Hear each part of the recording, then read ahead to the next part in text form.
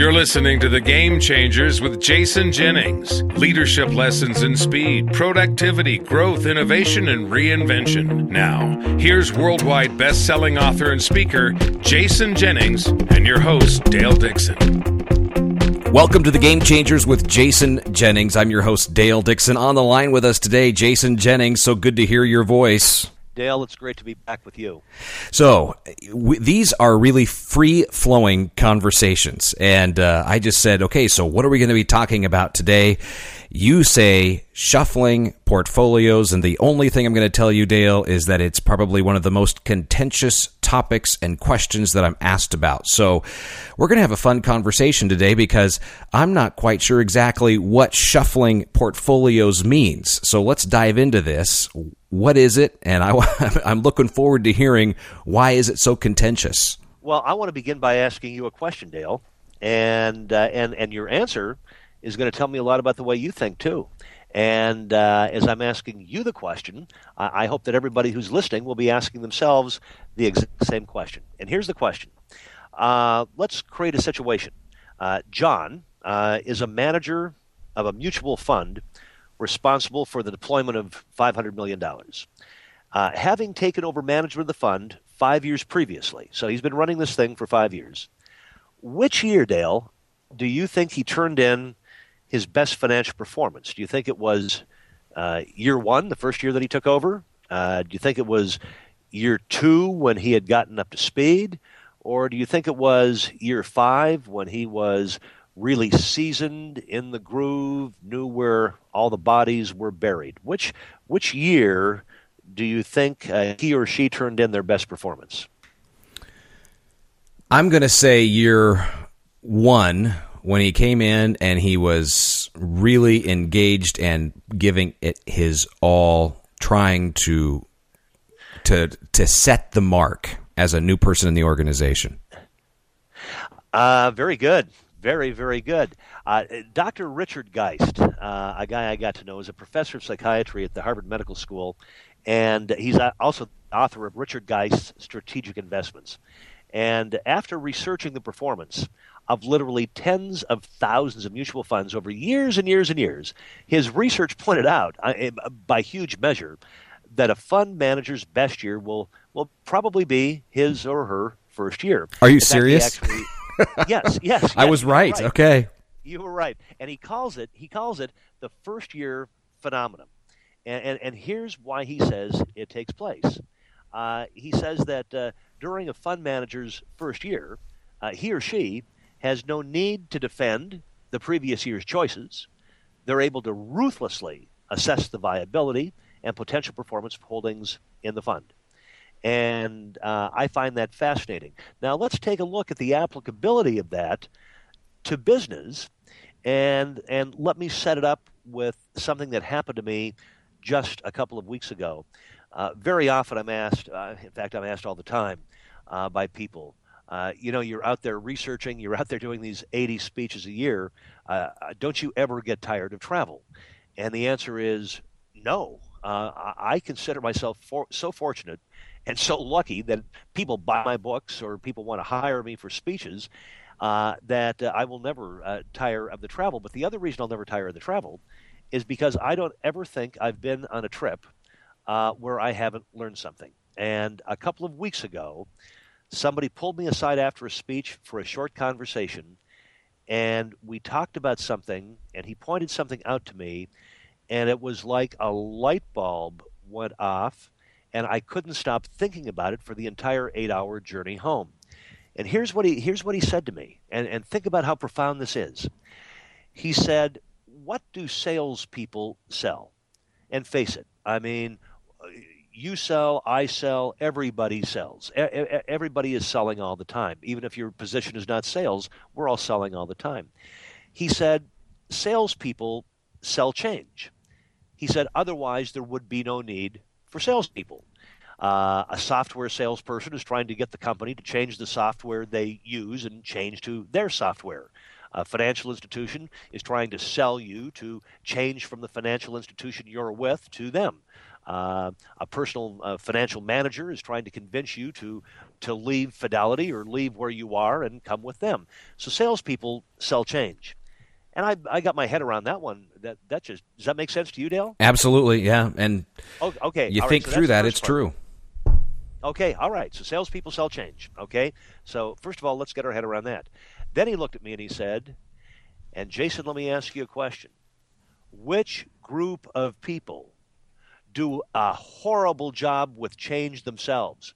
Which group of people hate change more than anybody else? And he looked at me and he said, it's salespeople.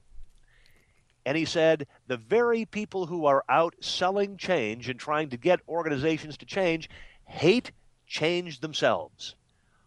Well, when you think about that, that is incredibly profound.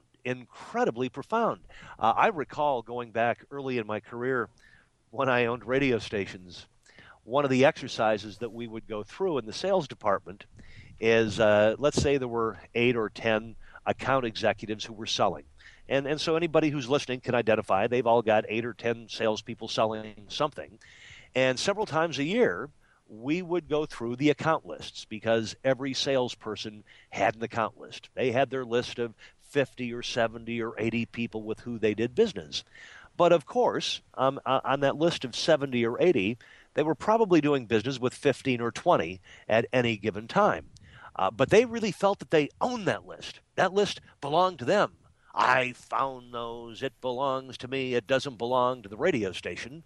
Well, I, of course, took a different view that every single account in the marketplace actually was owned by the radio station and entrusted to the salesperson for nurturing, love, development, and performance.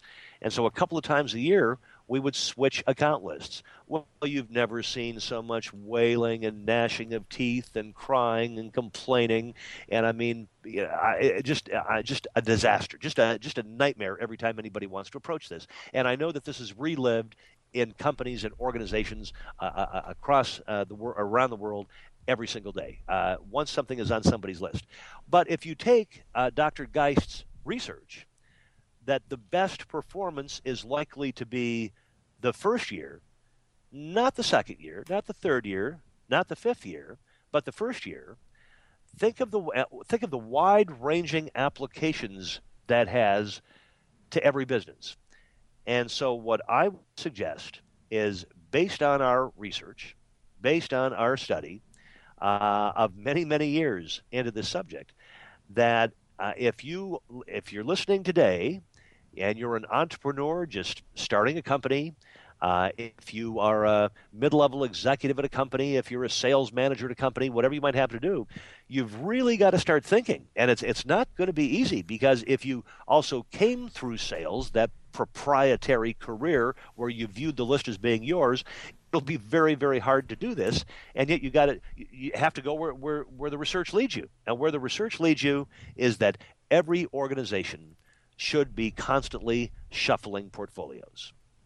So I'm going to ask the question that salesperson is thinking in their mind right now, and that is, I have spent the last 2 to 3 years developing a relationship with this client, and they know me and they trust me. So now if you're going to take this client away from me and to give it to somebody that this client doesn't know, my argument as the salesperson, they're not going to buy from us anymore because they don't trust the new person. They know me and they're buying because of me. Well, I didn't just fall off a turnip truck yesterday, and so if you had an account on a list and you had a several-year relationship with them and they were spending money, and we talked about the potential spend versus the actual spend, and if you were truly getting the potential spend, I would say that belongs to you as long as you continue to get the full potential spend. I'm more interested in probably changing out that 60 to 70% of the list where you don't have that special relationship. Okay. And there's a number of reasons for a lack of performance as time goes on. First of all, people get attached. And so when you shuffle portfolios frequently, you're developing business decision makers who make their decisions based on the facts. unencumbered with the emotional baggage of needing to defend their past choices.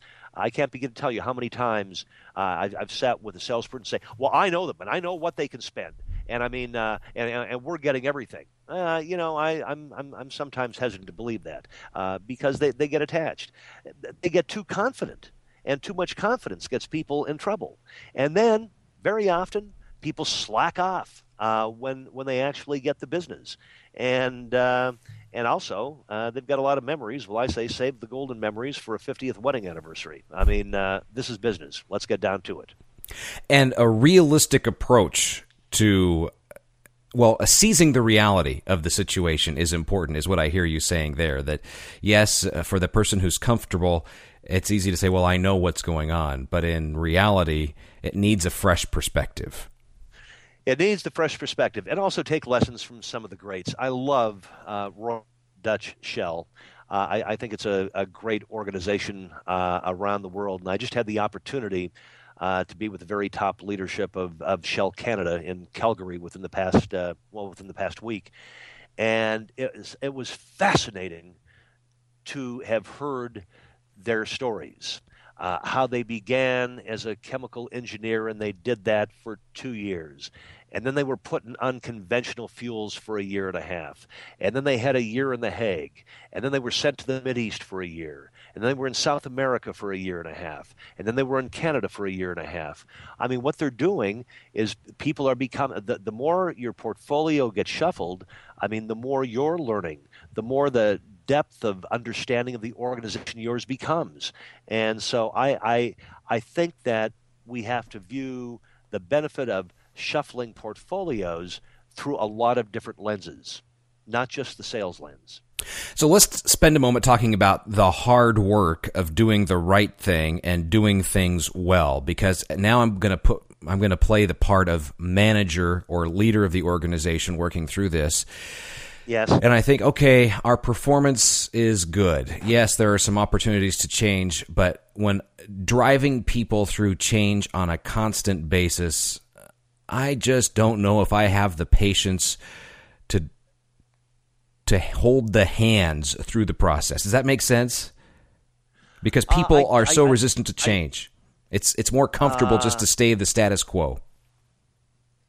It is. And so the bigger question that I would ask is, if you've got a bunch of people who are unwilling or unable to change, or for whom change is a problem, then maybe they're the wrong people. Moving fast, change, and adaptability is the way that business is done today. And those are the people those are the type of people who are willing to embrace that every organization needs to find. You need to find people who say, yes, I've done that well. What's next, boss? Give me something else. Instead of saying, well, I've been here a year and a half now, or 2 years, and I've owned that. That belongs to me. And I mean, it should be, the coast should be clear, and it should be coasting from here on in. So I think it comes down to that big challenge of finding, keeping, and growing. And let's not forget the most important word of that statement: finding, keeping, and growing the right people. But a lot of it's got to do with the way that something is put forward by management and leadership. I think from day one there has to be an understanding that every client and every prospect in a marketplace is an asset of the company first and foremost, of the organization, and it's merely entrusted to somebody for their care and development. It does not belong to them, even if they found it. You said that every person and every organization is an asset. There was just a slight audio drop there as you were talking, so I want to be sure that the listeners heard that. No, that's not what I said. Oh. Sorry for the audio drop. I said if you're a software company, everybody who has the potential to buy your software belongs to you. That is truly an asset, an off-balance sheet asset of the organization. They are merely entrusted to a salesperson for their care and development. And so just because a salesperson goes out and sells a customer the software that does not mean that customer belongs to the salesperson. It means that that has now become a financial asset of the organization and merely entrusted and I'm guessing well paid, but it's entrusted to the salesperson for nurturing, care, and development. But I also agree with you that people are the greatest asset of an organization, of course. And it's important, though, for clarity's sake, that these types of conversations take place among the leadership, with salespeople, managers, so that they truly understand. And when you bring it from the perspective of the science and the research, it makes absolute sense. And it has to be fun. Let's not forget that. I know we talked about in an earlier podcast. I probably invoked the words of Dan D'Amico, who is the CEO of Nucor Steel, I believe the best-led, best-managed company on the planet for the past decade and continuing today. And when he described to me, he said, Jason, let me tell you what it's like here. I got 5,000 fellow coworkers, and every day we get to climb a mountain. He said we could care less about getting to the top of the mountain. He said, in fact, if we got to the top of the mountain, it would probably be a damn disappointment. He said, because we'd have no place to go. He said, we love the journey so much. Every day we encounter different geography, and we got to try to figure out how to get through it. Every day we find other things laying in our paths, and we have to clear the path and move forward. And he said, we love each other, and we have so much fun doing it. So the journey, it's the responsibility of the leader to make the journey not only challenging, sometimes difficult, but always fun. And I think a lot of leaders and managers drop the ball on that one. But it's a good point to keep in mind as we wrap up this edition of The Game Changers. Jason Jennings, author of It's Not the Big That Eat the Small, It's the Fast That Eat the Slow. Also, Less is More. Think Big, Act Small, Hit the Ground Running, and the latest, The Reinventors, all those on the New York Times bestseller list. Jason, thanks so much for this. Next week, give us a quick preview. We're going to talk about how to systematize everything. And I promise you, that will be just as contentious as shuffling portfolios. Okay, very good. Jason Jennings, you have yourself a great week, and we'll talk again 1 week from now. You've been listening to The Game Changers, leadership lessons in speed, productivity, growth, innovation, and reinvention with business thought leader, best-selling author, and keynote speaker, Jason Jennings. Read Jason's most recent New York Times bestseller, The Reinventors, and visit his website at jason-jennings.com.